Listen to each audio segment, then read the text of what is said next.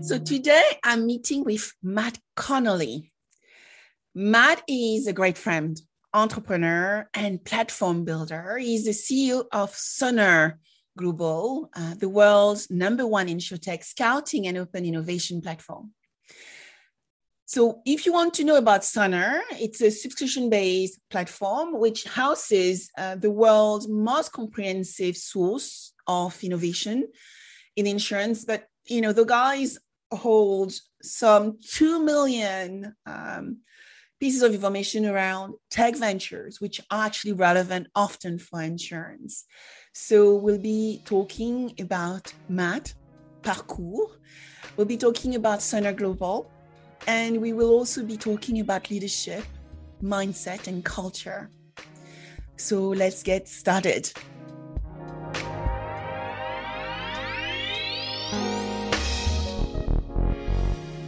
Hi, everyone. This afternoon, I am with Matt Connolly, great friend, who has been, I guess, in insurance a bit less than I, but has been doing his mark in the insurance sector. Matt has actually a beautiful story as an entrepreneur, as a digital proposition builder, and then designing his own platform to serve our industry. So welcome, Matt, and thank you very much for your time. Sabine, it's a great pleasure. It's always lovely speaking to you, especially on a podcast. Yeah. So I'd love for you to tell us a little bit more about you. You know, who is Matt? What Matt loves to do every day? Oh my goodness, what a broad question. I think the true Matt is it sounds somewhat cliched. I think it's a family Matt. It's a proud husband and father. We have a little 3-year-old in our lives, and more than any business chat, he is the light of my life. And my goodness, if I can spend 24/7 with him, I think I probably would, and put business aside and devote all my time and energy into him. So yeah, who is Matt? It's probably, as we all are, we're complex characters, aren't we? So I say all that, but equally, I love to get up super early at my desk super early and drive my business forward simultaneously. So I am, in a LinkedIn sense, to answer that question, I'm the founder and CEO of Sønr Global, which is a market intelligence business. We're an InsurTech scanning and open innovation platform, so a SaaS business. But around that, I'm a guy who's been around the block a little while, in terms of, you know, a 40-something-year-old guy who has found himself in the world of insurance, lives in Bristol, and loves my sport, the mountains in particular, and has a beautiful 3-year-old that takes all my time and energy where I have it. So that's hopefully a pretty broad answer, Sabine, but yeah, that's me in a nutshell, I reckon. But I also know that your journey started, as I said, as an entrepreneur, and you started as well with your digital business. Can you tell us a little bit more about the other Matt and what got you building your platform? Yeah, so it's a really interesting one. I think it's even sort of, let's go back even further into my childhood. So I grew up. Entrepreneurship was never so celebrated as it is today. It wasn't a thing that we aspired as kids to be classed as an entrepreneur, or to have the recognition of an entrepreneur. I think as you see today with all the crazy funding rounds and, you know, and that celebration off the back of it. All I knew is I wanted to set up my own company. And my father, so my parents divorced when I was about 8, and almost kind of the parting message from my dad was set up your own thing, and he was a number 3 employee in a company that went huge, and it became a big global some conglomerate, employing thousands upon thousands of people around the world. And whilst he was very successful with that as number three in the business, he recognized he missed the opportunity to be the founder of that company, to set his own thing up. So very much I kind of went through knowing that I wanted to be a founder, if you like, set up my own company. Never knew what I wanted to do in my life. And I think I matured a little bit late. I was always very kind of diligent school kid who worked very hard to get a B, if you know what I mean. So I was like a straight B student always, all through my life. And so never the smartest kid, but certainly sort of held my own. And then it got me through into university. Even then, I remember cycling my bike for miles a day, trying to think about what is the thing I wanted to invent. Long and short is I didn't know. And I decided, I went out to live in the States in Chicago for a little bit. I was post-university at the time. You could get a visa that took you out there, and you could do, I worked on a fun fair for a little while, and that allowed me to get a visa to then get a job interview. And they offered me the job back in the UK, which I declined because I now had a visa for 12 months in the US. So why would you go back to the UK? This is too much fun. So stayed in the US, randomly I did a couple of odd jobs there. And then I came back to the UK and I worked, I answered this shows my age. I answered an advert in a newspaper, which was highlighted in red pen. So they'd obviously paid extra to get a color advert, and it was in the classifieds, and it was for a sales only, a commission only sales job. I was 21 at the time. I think I'd had my birthday in Chicago, my 21st, which is quite a big thing in the States. And so I came back and I was so chuffed to have got a commission only sales job. I mean, of course I was going to get the job, right?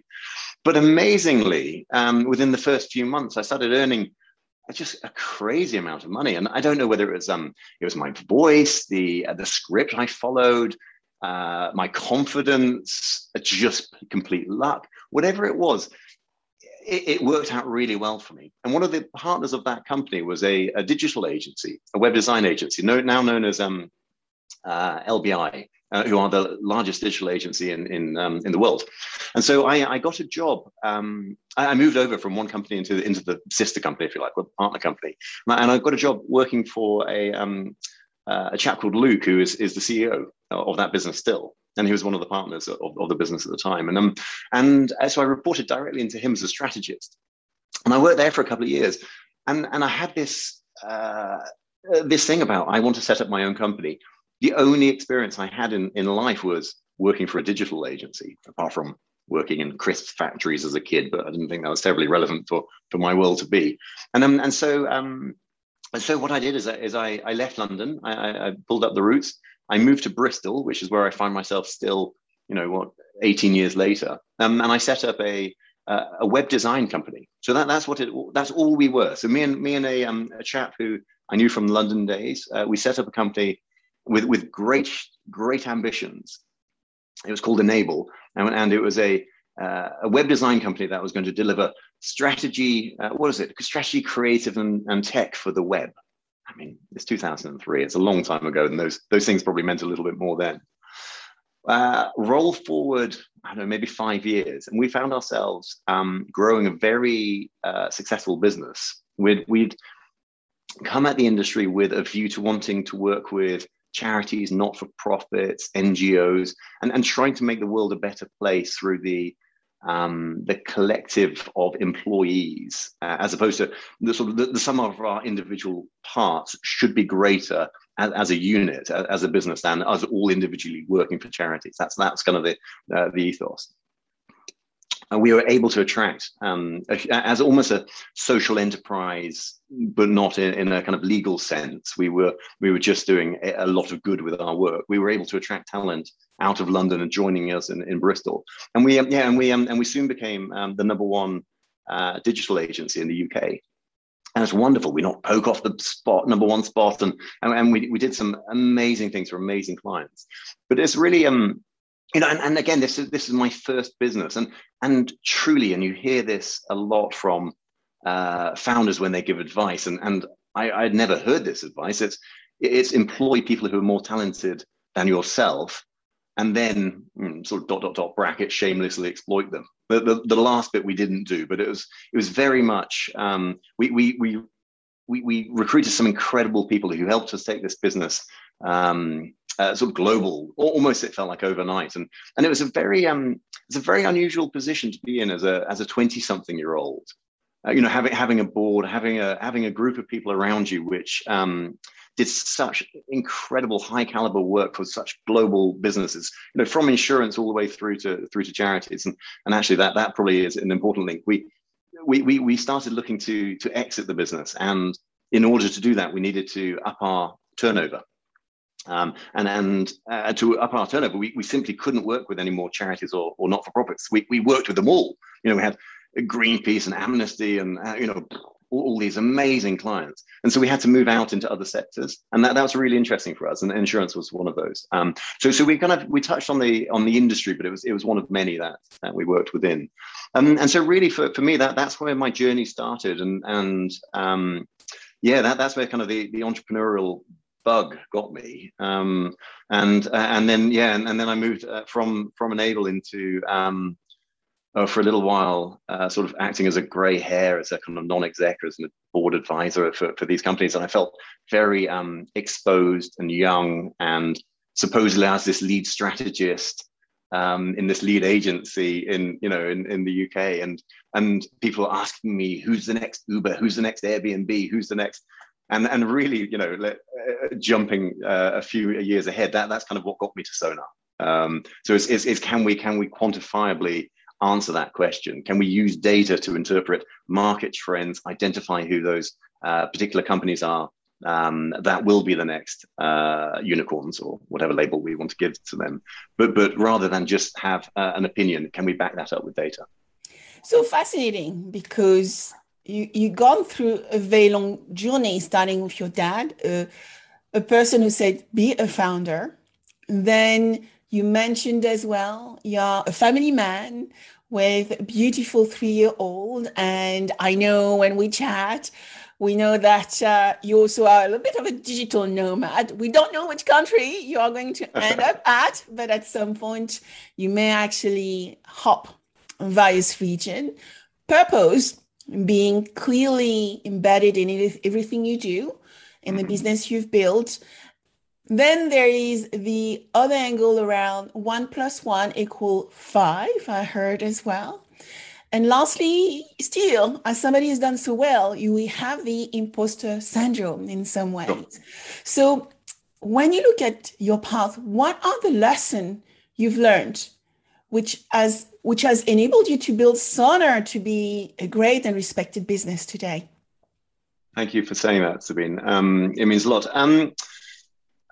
It's interesting. We both you and I, and maybe even I turn that on its head and ask you in a second the same or similar question. But I think it's interesting when we speak with entrepreneurs all the time. And I was chatting with a couple of founders in Brazil. I'm fascinated by LATAM and what's going on out there from an InsurTech perspective, and the opportunities that arise as a result. And I was chatting with a couple of founders last week who reminded me of I think it's a Bill Gates quote about you will always overestimate what you can achieve in 1 year, or what you will achieve in 1 year, but you'll always underestimate what you can achieve in 10. And that's something that I totally believe, but I also never listen to, and I need to remind myself of that. So I'm an incredibly impatient man.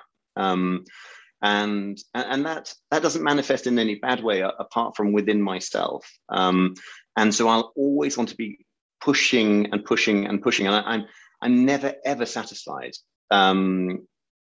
Sounds like the Hamilton play, doesn't it? Need for perfection. Yeah, that's right. And that always striving for platinum. And I think that they are terrible traits in somebody, but they are also great traits for an entrepreneur. And I hope I'm able to do that with a level of empathy for those around me, as opposed to you see some terrible leaders, and I'd like to believe that, and I hope that sort of the staff retention we've had both within the current business and also my past agency sort of supports my my belief that that I'm able to create a good culture and be a good leader within my organization. But those traits certainly drive me forward to the extent of it's really important. And Matt, our managing partner here at Sønr, but previously my business partner for many years in the agency world, we'd often have to stop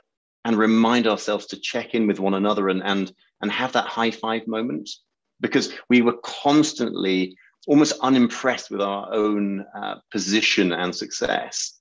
And I think that's okay, but as long as you have those check-in moments and as long as you're fair on yourself, otherwise it's a pretty dark existence. So it's one of the big lessons for me is around kind of motivation. I think it's just making sure that you, depending on when and how you want to work, but you are constantly pushing yourself to achieve better, but simultaneously do check in and look after yourself en route. And I think that you hear about resilience, don't you, in entrepreneurship and the importance of that, and being okay with no and failure and all those things. And so yes to all of that, but I think that continuous drive and having those ambitions, which lots of people don't, and that's okay too. But if you have that ambition, go and get after it. Don't just talk about it. And as kind of promised, turning that on itself, Sabine. And what are your thoughts? What are your lessons? Because I mean, equally, you're an incredibly successful person in the insurance community and beyond. And so for me, I look to you, with huge regard. And I would love to know what's allowed you to create this position for yourself and the success that you have off the back of that. Well, thank you for asking, Matt. It's one of those interesting paths because we have similarities. My father is a founder, an entrepreneur in fashion, what you would call a modeliste. The person who created the first prototype for clothes. So in France, he works with most of the top brands and created the first prototype for catwalk and prêt-à-porter for some of the collection. So when I was a kid, I was wearing, amazing fashion, a lot of prototypes. Some of them I keep them for my goddaughter when she's 18. And, the key thing about my dad is he said to me, you can't be a top model. I will not allow you to be a top model because I've seen what that can do to people. My only choices were to become a consultant or banker or a lawyer. And so I came to the UK 30 years ago, doing Erasmus. And I worked for big companies for 18 years. And actually, I have to thank a group of investors who were retired, CEOs of one of the biggest bank in the world, actually, who had invested significant amount of money in a fintech startup. And they said to me, Sabine, it's time for you to give back. I said, okay, interesting. Okay, so let's go and give back. And literally, I left my cushy job and went into this fintech startup to try to understand what fintech was about, but also learn how you grow and fail in startup, because literally I've seen 101 what a fintech startup is about. But after 1 year of learning, I realized the things called fintech would happen in insurance. So at the end of 2015, I set up my own business and said, you know what, I'm going to be advising insurance companies to understand how technology can transform them. And literally, I was at the cusp of InsurTech.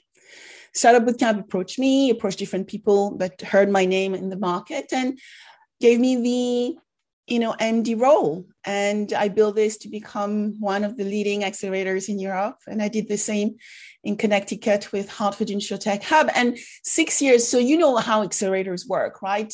It's investment-based. And so you run 3 years of acceleration based off your sponsors and your investors. So I did that in Europe. I did that in the United States. So I was done after 6 years. And I think it was time for me to move on.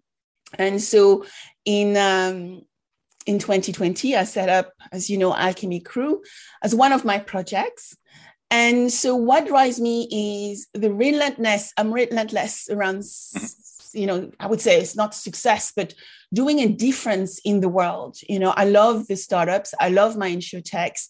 I've accelerated over 100, and every day I would love to help them, whether to get the funding or make sure that, they are doing okay. You must have heard that Ziguro's got acquired by HSB. So great announcement for me. But, for me, it's enabling those businesses to achieve their outcome, whether it's an exit or making a difference out there. But it's also about self-confidence and, I think, determination. In my case, Black female woman in insurance, one of the few, I guess, also want to inspire other women to say, you know what, just follow your path and you will see, you will get somewhere. And I'm very fortunate that I've been working with some of the leading insurance companies in the world.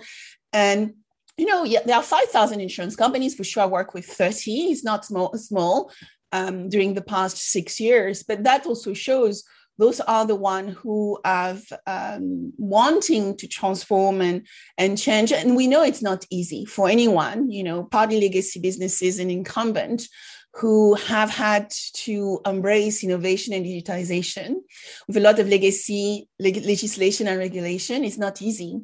But I am really inspired as well by those businesses who actually trusted me with bringing, innovation or transformation, or I'll say partnership and collaboration and investment opportunities to them.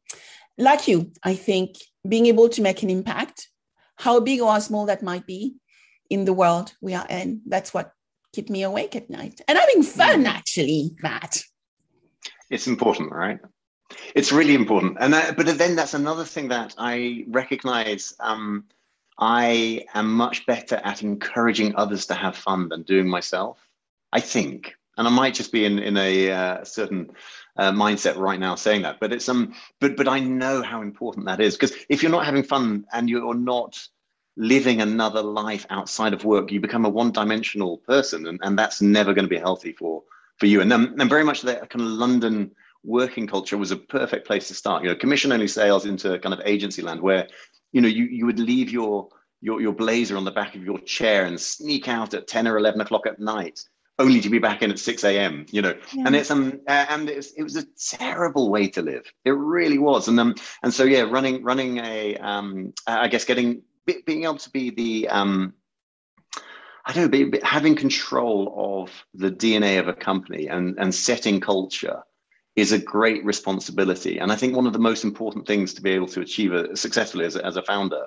And once you have that right, I think the rest of the business will flow. I really do. And fun has to be a large part of that. And in fact, I referenced Matt F. As opposed to me being dear Matt F. Yes, the other Matt in Sønr, and it's one of the great things he brings to the party, and sometimes it's as a founder, especially in those early days, you have your feet firmly under the desk as opposed to on it, and you become quite operational in growing the business, and as part of that, you're focused on your KPIs and your targets and your growth metrics and all of those things. And actually, it's quite easy to forget about having fun. And he's done a great job of continuously reminding me and us to set the kind of the fun mark and make sure that we are going out and whether it's during COVID time, it was taking the dog for a walk as a group or whatever it be. And so there's lots of good things that he certainly reminds us of, but it's an important one. Hey, I love talking to Matt. I love talking to Matt F. The interesting thing is when we jump on the phone on Friday, the hour just disappear. Like, Matt, we should actually talk about our action points, right? At some point. And as you said, he has such a wonderful balance. Sure. And beautiful totally. He does. And it's an interesting one for me. There's always, I had a best mate growing up, and in my first company, I even though he worked in the same industry, I never wanted to employ him because of the what if moment. What if it all goes wrong? What if I have to fire my friend? What if it doesn't work out and he's made redundant? What if? And it's really interesting. Moving into a 40-year-old from a kind of that sort of 20-year-old mindset where actually Matt and I have been friends for, I don't know, in fact, from LinkedIn just reminded me this week that we've been connected for 13 years. So I don't know. Let's say we've been friends for 13 years. We were roommates at one point. We shared a flat in Bristol, and then to have the opportunity to work with the guy. I remember before launching Tolt, which then became Sønr.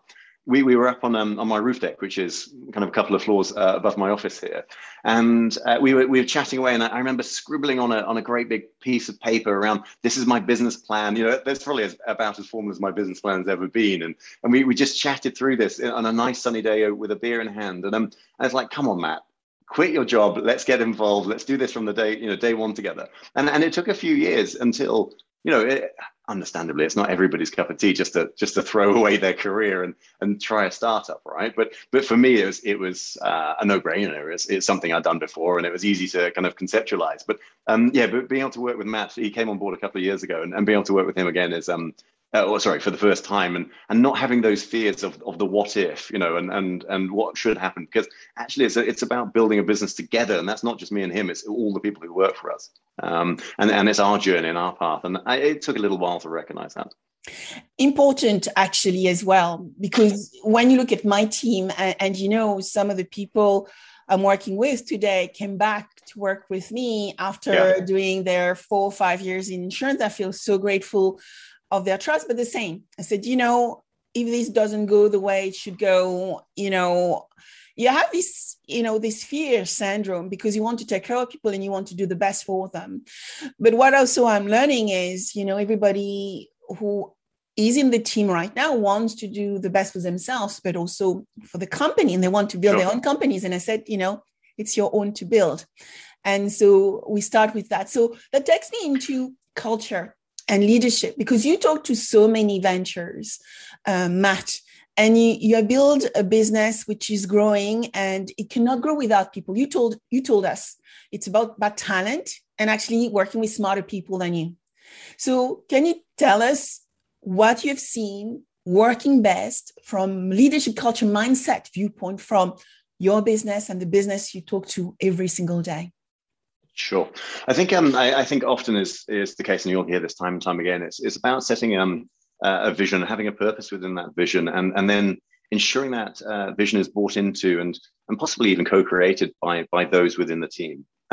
If you have that purpose-led vision, you have everybody's buy into that, and you set a clear pathway to achieving that. Whether you're ahead of it or you're behind it, then everybody will rally and do their best to make that happen.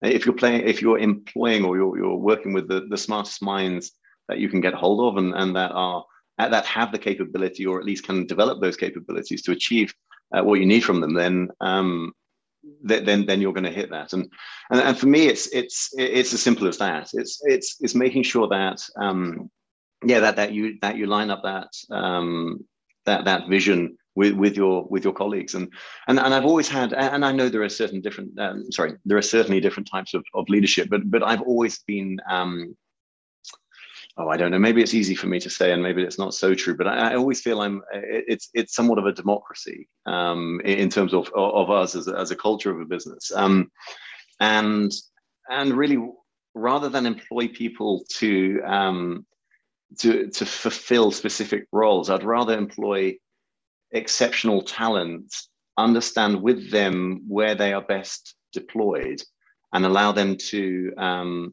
sort of function with that kind of with that intent. And what that does is it allows them to do the thing they love the best, and invariably they're the best at, and it allows us to then create the right kind of landscape, or the right sort of resourcing landscape to achieve our vision. So it's an interesting one. I feel like what's come clean as well. So one of your recent members of your team who has rejoined you is somebody that I loved when I first met them working in Startup Bootcamp. So as part of your team, and for years I've tried to woo over into Sønr. Because I think, but like you, right? It's you've recognized the talent there, and it's absolutely someone to keep hold of. And then hearing he'd rejoined, I was like, I couldn't be happier. But also, there's part of me which is like, Okay, you didn't come and join Sønr. But it's one of those where if you see wonderful people out in the market who can make a difference to our industry, then my goodness, let's try and sweep them up. And if you have the capital to be able to pull them into your company, set that vision and get them behind that, then wonderful. So so for me, it's all around that kind of purpose-led vision setting, and going back to that sort of social enterprise comment earlier. One of the big struggles that I've had within Sønr is are we truly making an impact? Because it's very direct when you work for charities and not for profits and all the rest. It's and we talk a very good game within the world of insurance about how important insurance is and how we protect all them, and I think I believe that, but I think we have a long way to go still to really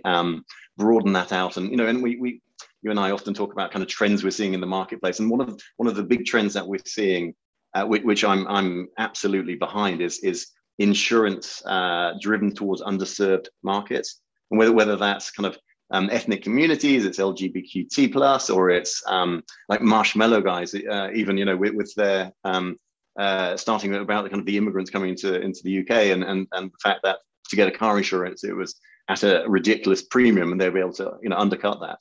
Whatever the business is, I'm much more aware and excited by that connection between insurance and societal change. And so for me, being able to get behind that as a purpose and being able to really drive the business in the direction of supporting those companies succeed, just as you alluded to yourself, that's exciting for me. So important. I'm being joined by my dog. Yes, that's lovely dog. Doesn't come across on the podcast, but hello, Bear. Hello, Bear. So you also mentioned a key topic, a key theme, which is affecting us all, which is, I think, sustainability. And when you start looking at the UN SDGs, the Sustainable Development Goals, and the ESG, which stand for environmental, social, and governance metrics, you have to look at underserved market segments. And also you need to look at other things than just, climate change and emission and environment, but also at safety and at diversity, equality, and So how do you see the world we are living in, the companies we're working with, and the startup embracing DEI at the moment, Matt? So I think the answer is slowly, and probably not at sufficient pace, but that is always the way, right? So I think it's I'm looking forward to COP26 and what will come out of that. I think it's already creating good discussion. Sorry, in the background now, I'm not sure if you can hear it. It's my thirsty dog having a drink. So hopefully he won't continue too much longer. But I think like with any change is difficult, but we don't have a choice with this, and therefore it will only continue going in one direction until we do something about it. And I talk about my son, but it's the same for us as it is our parents and whoever is around us in communities. It's those that are in the most kind of vulnerable and under privileged, I guess, parts of our society that will be affected first. And that in the past has always created almost a level of acceptance from the kind of the middle and upper classes, and a level of tolerance, and it'll be okay kind of adage. But this time around, it's something that can't wait, and change needs to happen, and it's more important than any of this stuff that we're talking about on a day in, day out basis, right? So big business has huge responsibility, and yes, while startups provide opportunity, and I think it's good old Boris, talking about kind of investment into startups that will help change the world, and there will be the Netflixes, the Googles, the Ubers, who are coming through in doing some incredible things to turn the tides. But big business has the ultimate responsibility. They are set up, they are already established, and they have the capital to make a difference. And they possibly also have the largest need and impact on the society around us as well to make that change. So yeah, I think what we're going to see is a flood of insurtechs that are innovating the space. But I also hope, and we're seeing it with some of the health businesses already, and I know some of your clients, the same. You're working with these guys on these projects, but we're seeing change happen. But it's happening slowly, but that will only need to accelerate because the impact's going to get more and more severe as time goes on. Yeah. It will accelerate as time goes on. And yes, I think I would echo what Mr. Boris Johnson is saying, that the startups and the entrepreneurs and the founders are the pillar of growth in a lot of industries and a lot of economies, representing often 70% of the working population. So what would be your last word of wisdom, your checklist for anyone wanting to learn from your experience to build a successful business? Oh, I don't know. I think it's about finding your own path. I'm never, if we talk about imposter syndrome, I'm never particularly comfortable about saying, hey, listen to me and here's my advice. But it's about finding your ambition, something that either you're passionate about or that you can be passionate about. But this is the worst advice, so forgive me. But I don't think it's for everybody. And I think that's also really important, right? It's pretty punishing being an entrepreneur, and you get punch drunk to it, which is great, and it's easy once you're through. I don't know, maybe the other side of it, and it's so it's less risk, and it's easy to kind of spout words of wisdom, but it's a path that I think it's well worth taking. Just like a commission only sales job. I mean, nobody wants that, right? But it's an amazing kind of learning curve. If you're able to get involved, you have the ability to enter the startup space. There's no time like today, right? I mean, there's capital galore. There's an absolute glut of money out there. With investors who are willing to help you shape the business of the future. So give you that advice and steer and pathway. There's also a world that really needs support and help. And that's not just the insurance world. That's a whole bunch of opportunity out there to reshape and transform the world that we live in from industry down. And really bring those two together. If you are a creative business person, or you fancy yourself that you might be that, give it a try. As long as you're not risking life and limb and potentially hurting people en route, go for it, because now is the time. And I go back to the days where I set up my first business because I kind of thought that's what I was meant to do, because that was the lasting advice from my father. But yeah, no, it's a wonderful time to be an entrepreneur, to the extent of I'm running Sønr, and I all I want to do is set up more businesses. I mean, that's all I want to do, but I know I must focus, and that's probably one of the rules of being an entrepreneur. And then you talk about Alchemy Crew being one of your projects, and but I know that it's 20 hours a day and it will be for a time being, and it's the same with Sønr.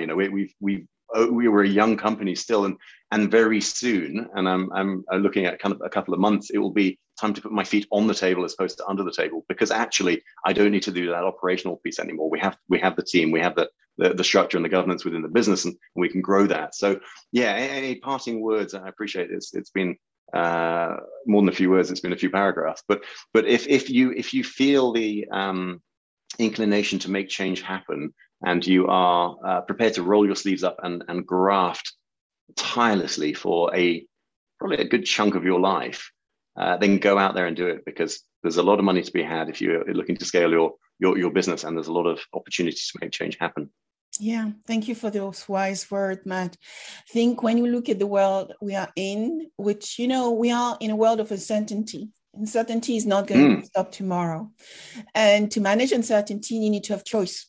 And I think as entrepreneurs, we know we can create our own choices with the business we built. For sure, Alchemy Crew is my main project, my main business. However, what I also learned is that, as you know, I manage my personal brand quite carefully. And this can be monetized too. And sure. So, when I look at initiative, entrepreneurial projects, they are still linked to one another. So it's just learning to monetize better.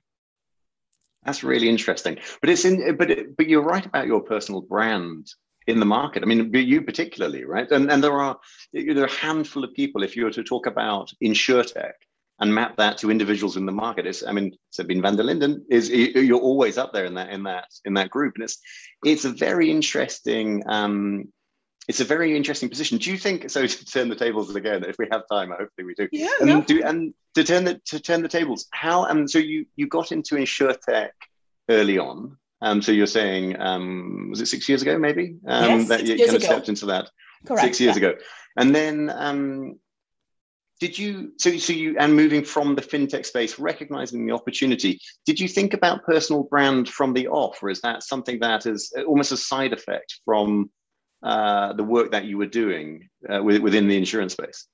So interestingly enough, my approach in insurance. So at that point, I already was 18 years in insurance. Mm-hmm. And one thing I do believe is that selling, for me, is a market-led approach. It's a conversation. It's trust. It's about credibility. It's about authenticity. So that is my baseline. And yes, when I went into InsurTech, I would say when you start building accelerator and talking to ventures and having to be out there, it's a de facto, I would say, byproduct of identifying and I would say recruiting some of the best business out there.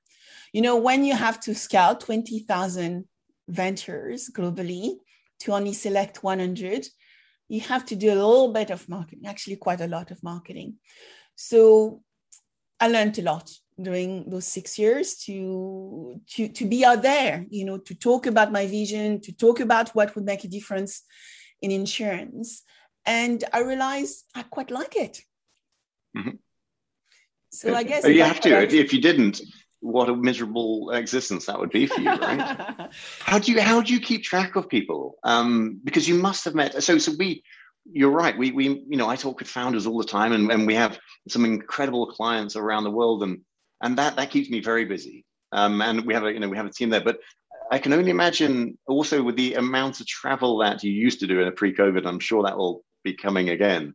You must be meeting so many people, like tenfold those that I do. How do you keep those relationships, and how do you ensure some of those are kept in a meaningful way? So I think rule number one is that people know that the door is always open if they want to reach out and have a 15 or 20 minutes chat with me. For sure, I cannot talk to 20,000 people every year.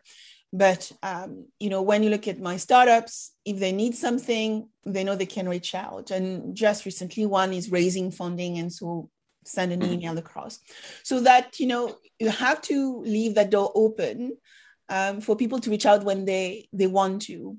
But they also know that everybody is busy and everybody is running a business. So therefore, you're not going to be after them like small children either.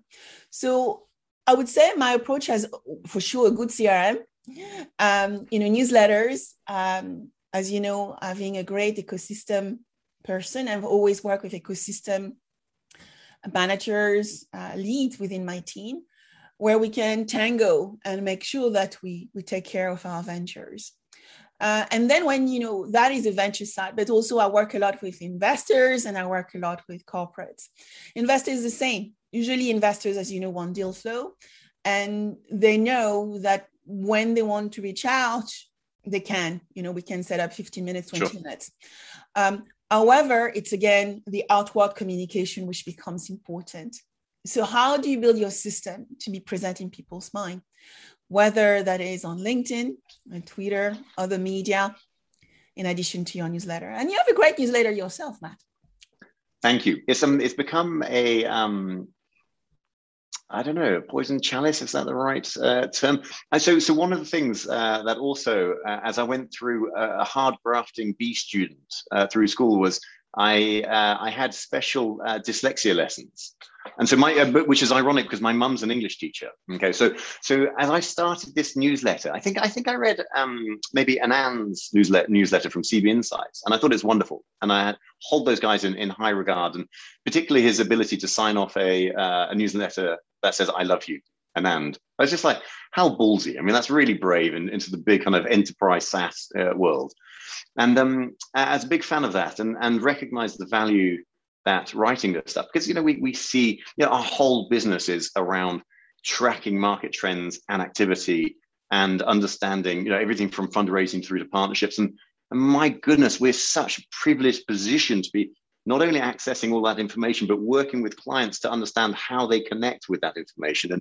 And for us to be able to present that, in a newsletter, so it's every fortnight, I thought, what a wonderful thing. So I wrote the first few, and it's amazing how quickly subscribers sort of came on board, to the point where I was like, okay, let's keep trying. And I didn't particularly enjoy the time, because I spend an entire Friday every other week writing this, right? That's a tenth of my working it's a time. big commitment. That's I agree. Inordinate amount of time. And when I do mine, it's the same. It's a whole Saturday gone. Crazy, right? Saturday. You're so good, Sabine. And then and then over the last 2 years, so those numbers have now grown up into, we're in the 30,000s of people who subscribe to this, and it blows my mind. And interestingly, some days I wake up and I love writing it. Last Friday, you've never met a more, I was almost angry the fact that I had to spend the time, because I wanted to do some other stuff, but it's so valuable for the business. And around those kind of keeping conversations alive, everybody I meet will say, oh, Matt, I read that news that you write. Is it every Friday or every other Friday that it's sent? And so you really know that they genuinely do read it. And it's just by chance. It's around at 5, right? It's around 5 o'clock on Friday. So so that's what everyone says as well. Yeah, and everyone says that. It's like, it's the perfect timing, end of day on a Friday. And that's like, who knew, right? That was just by chance. That's when I wrote it, and that's when basically it's published as soon as I finished it, whether that's 3 o'clock or that's 6 o'clock, depending on how many meetings I have in the Friday to interrupt that journey. That's when it goes out. But it's wonderful, and for us, because we're a platform business, we embed links within that click through. If you would like more information on a company profile, you click through, and if you're a customer, you go straight to the profile within Sønr. If you're not a customer, then lo and behold, you get a landing page that says, here are the reasons why you should be a customer, take a trial. And so it's the perfect lead generation as well as kind of brand building piece for us. But yeah, no, I'm with you. Newsletters they're great fun, but it's hard work. But yeah, but equally, and it's the same for you, right? It's I only tried a couple of times in the last few years of having a ghostwriter or someone else trying to write it for me.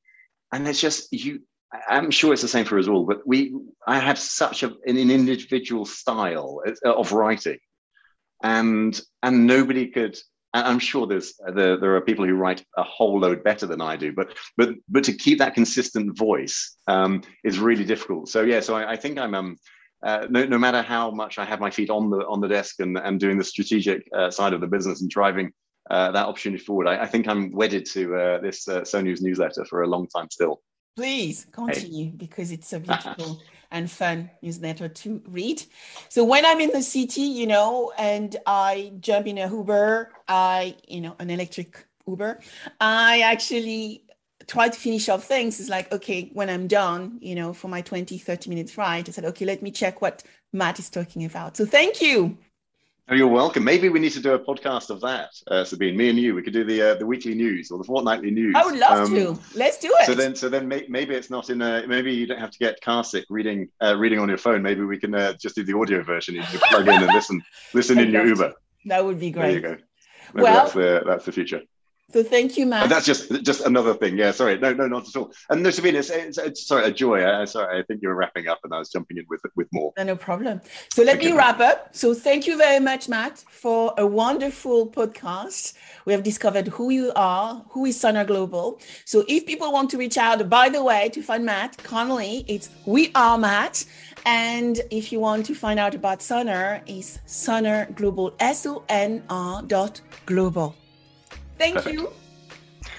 Sabine, it was a great pleasure. Lovely to see you. Chat soon.